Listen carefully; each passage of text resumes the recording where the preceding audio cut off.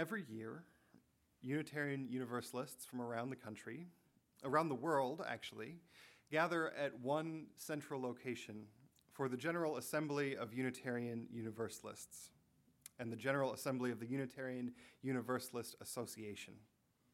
Last summer, we gathered in Spokane, Washington. The year before that, we were in Kansas City. And at General Assembly, I usually hang out at what used to be called plenary sessions, times when the association gathers in a big convention hall to vote on the business before us for the year as an association. It's 4,000 people following Robert's Rules of Order. There's a pro mic, a con mic, and a procedures mic, which takes the longest. And this is where I spend most of my time, because I'm lots of fun at parties. It's roughly analogous to a very, very large congregational meeting at our local church here in Lincoln. On the last night of General Assembly last year, a few friends dragged me away from the business resolutions to go find a karaoke bar. We were surprisingly unsuccessful for a mid-sized city on a Saturday night. There were no karaoke bars to be found. Instead, we ended up at a park where we found an upright piano overlooking the Spokane River. Yeah, it's a thing that they do in Spokane. They don't have bars, but they have random pianos sitting by the river. This is a true story. So 2 parish ministers, a music director, a community minister, and a guy just passing through spent 2 hours singing with each other, starting appropriately with "Shall We Gather at the River?"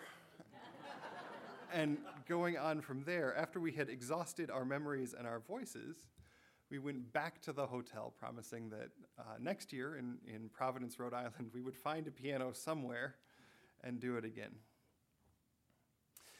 So the question that's often occurred to me since is this: which is a better description of General Assembly and what it's about, the business sessions, or impromptu hymnal karaoke? What does it mean? What does the Unitarian Universalist Association mean?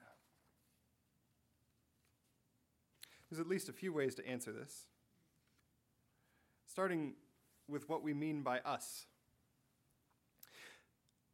The Unitarian Universalist Association is, first of all, a covenant. It is an agreement to hold certain things as important. And one of the first things to know about the UUA is that it is a covenant of congregations, not a covenant of individuals.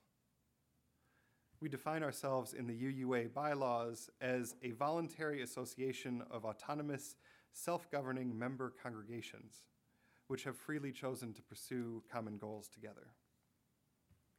So we are an association of self-governing congregations. The members of the UUA are not ministers, not individuals, but our congregations. I am not a member of the UUA, but the Unitarian Church of Lincoln is a member of the UUA. Historically, it has not always been this way, but this is the way it is now and has been for the last several generations. The Unitarian Church of Lincoln's relationship with institutional Unitarianism and Universalism goes way, way back. This congregation was founded in 1870 as Universalists started meeting in the brand new state capitol in the brand new city of the brand new state of Lincoln, Nebraska. A generation later, in the midst of crop failures in Nebraska, the congregation reached out to the American Unitarian Association for financial support. Our church archives hold boxes, plural, of letters from the 19th century, messages back and forth from members here to denominational officials, some reporting on successes, some asking for support. This is still a large part of the relationship between the UUA and congregations that continues today. We report successes. We ask for support. The UUA is much bigger than most congregations that belong to it. So it is able to create resources that are beyond the capacity of most congregations to create themselves. Religious education curricula are published by the UUA, as are compensation guidelines, draft personnel policies, best practices for responding to safety incidents at churches. The Worship Associates model that I just talked about is a model that came out of a church. I can't even remember where it started now, but it's been disseminated by the association throughout churches that we serve. The UUA manages the health insurance and retirement plans that Unitarian Universalist professionals participate in. When congregations are having difficulty navigating problems from stewardship to deep conflict over a minister or staff member's performance, consultants from the UUA are available for support. So the president of the association, Susan Frederick Gray, in her annual report this year, laid out 3 primary areas of the UUA's mission. She said the UUA's core mission is threefold. This was in one of the plenary sessions that I was at. The UUA's core mission is threefold: to equip congregations for health and vitality, to train and support leaders, and to advance UU values on a national and international scale. So equipping congregations is the work of the congregational life staff, who connect, companion, and coach and challenge our congregations. Resources like Our Whole Lives, comprehensive sexuality education, tapestry of faith, our hymnals. It's resourcing ministerial transitions and the UUA pension and health plan that help congregations be good employers. Great news for this year. We launched an improved online interface for ministerial search, and for the second year in a row, we had 0 increase in UUA health plan premiums. We won't need this search here. Training and supporting leaders, her second point, is the work we do to credential religious professionals, providing continuing education and cohort gatherings for religious professionals, lay leaders, youth, and young adults. A brand new resource launched this year by the UUA is Leader Lab, an online resource that has live and on-demand courses on everything from board governance and stewardship to nurturing equity and diversity in congregations. In addition, recognizing we have not taken a holistic look at youth ministry in more than a decade, we are launching a strategic visioning conversation around youth ministry to identify needs and opportunities to strengthen our ministry to and with youth. And advancing UU values is the outward-facing work we do to represent UUism in the wider world. It is our international partnership and advocacy work. It is our justice work. It is the ministries of the United Nations Office, Side with Love, Love Resists, Congregational Advocacy, and Beacon Press. This work of the UUA, and this is me, not Susan, this work of the UUA, equipping congregations, training and supporting leaders, and advancing UU values, is funded by gifts from member congregations. So just as we ask individuals to pledge to our congregation, as Bruce came up here and asked you to give a gift to this congregation, the UUA asks congregations to pledge financial support to support the work of the institution. And 2 things are important to mention here. First, this congregation, and indeed each of the congregations in Nebraska, have been strong financial supporters of the UUA for a long time. It is also true that nationwide congregational giving to the UUA took a major hit about 10 years ago during the Great Recession. And while church budgets have mostly recovered, giving to the UUA has not. So the UUA right now is trying to do the same level of support that it did 10 years ago, but with about 3/4 of the income.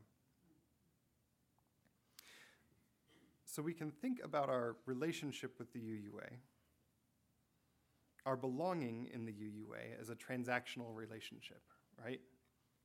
We give money to the association based in Boston, and in return they provide us with support, and that support is really, really important for what we do.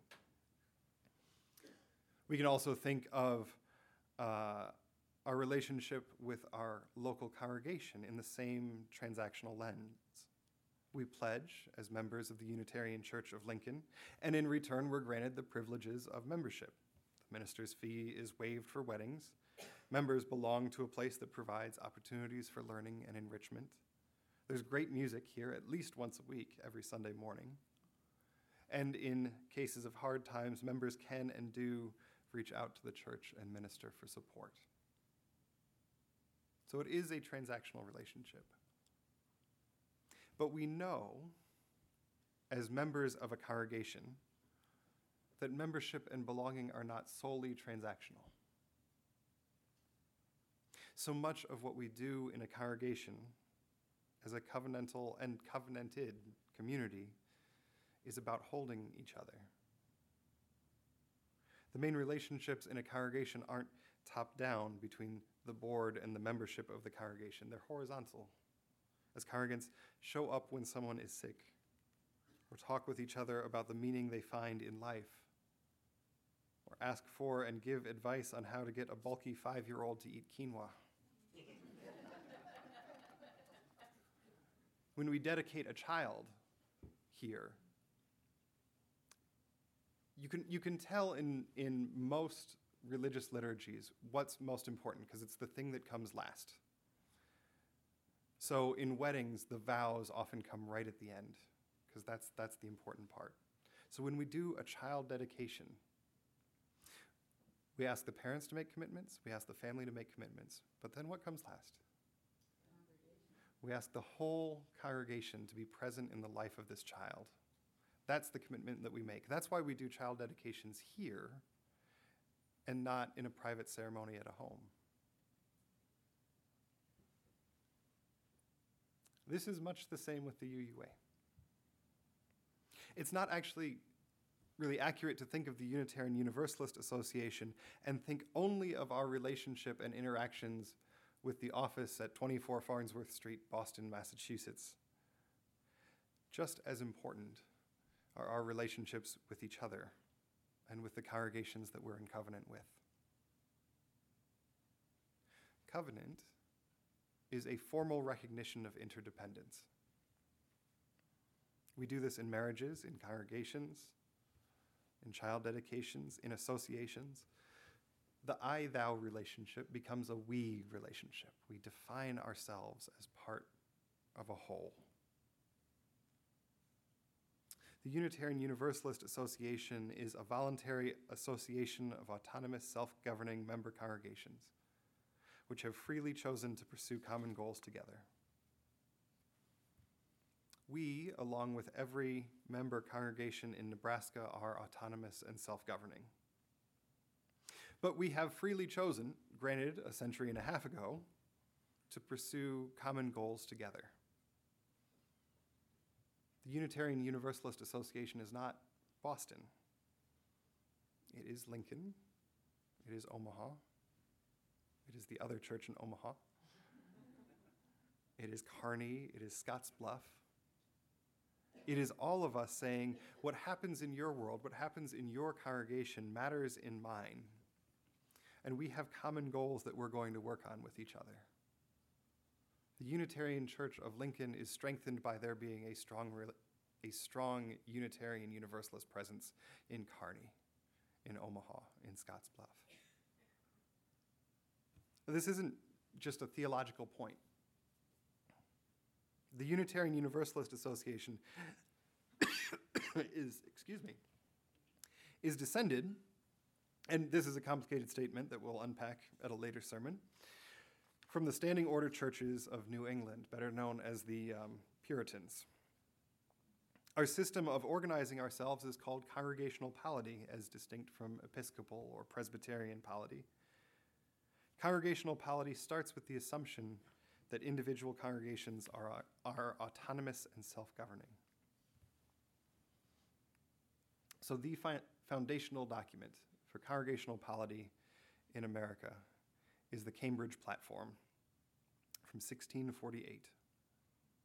The platform lays out how congregations can choose their officers and clergy, how they make decisions, what membership means.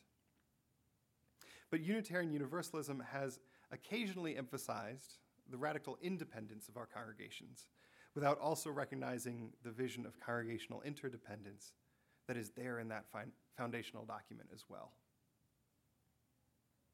Although churches be distinct, they wrote in 1648, and therefore may not be confounded one with the other, and equal, and therefore have not dominion over one another, yet all the churches out to preserve church communion with one another because they are all united.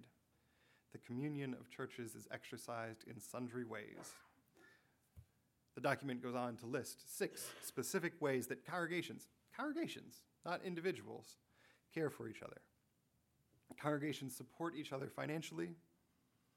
Congregants from one are welcomed at all. Congregations are in communication to care for members who move from one to the other. When a congregation is in error, the Cambridge Platform suggests that other congregations help it get back on track. Congregations consult with each other in matters where one might have expertise. In all matters, they have each other's welfare in mind. There's a direct line from that list of 6 things that congregations do for each other in the Cambridge Platform, straight down to the Contemporary Unitarian Universalist Association. The UUA is the place where congregations come together for mutual support. The association, like this individual congregation, is voluntary. Sure, tomorrow we could leave the UUA if we chose. Nobody is holding us there. It would actually be a little more complicated than that, but not very hard. And any member here can choose to leave this congregation.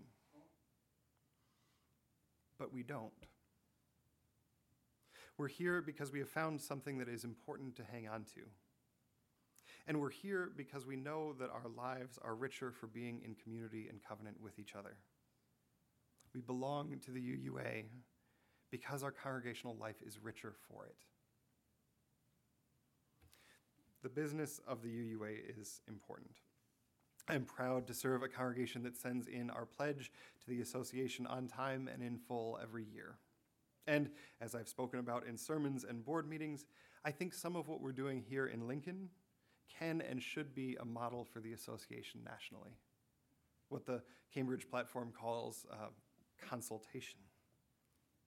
And yes, we have had occasion in the past, and likely will again someday, to ask the UUA for help navigating problems that are too complex for a single congregation. But impromptu hymnal karaoke is also important. To stretch the metaphor a little bit, I'm glad that we're building up relationships with the other UU congregations in Nebraska. A former staff member here, Christina Strong, now serves as the Director of Religious Education at First Unitarian in Omaha. We have a guest from Second Unitarian in Omaha here right now. Our youth groups are starting to get together for events. Next week on Sunday, I won't be here because I'm going out to Kearney, Nebraska to preach out there. In December, the 3 UU ministers in Nebraska are doing a pulpit swap. So I'll be preaching at Second Unitarian in Omaha while the minister from First Omaha comes here and the minister from Second Omaha goes to First Omaha. Yeah, it took us a while to figure that one out. And then I think in March or April, we're rotating it again. So we'll all have preached at all 3 churches by the end. There's value in all of those things by themselves. But more than anything else, they are chances to make manifest the covenant that exists between our congregations. We are interdependent. What happens to Unitarian Universalism in Kearney or Omaha matters to what happens to Unitarian Universalism in Lincoln. And in forming those relationships, we open up space for moments of real relationship and real grace, where the connections between us snap into focus and become genuine friendships and affection. Impromptu hymnal karaoke, or some other moment like it. May it be, and amen.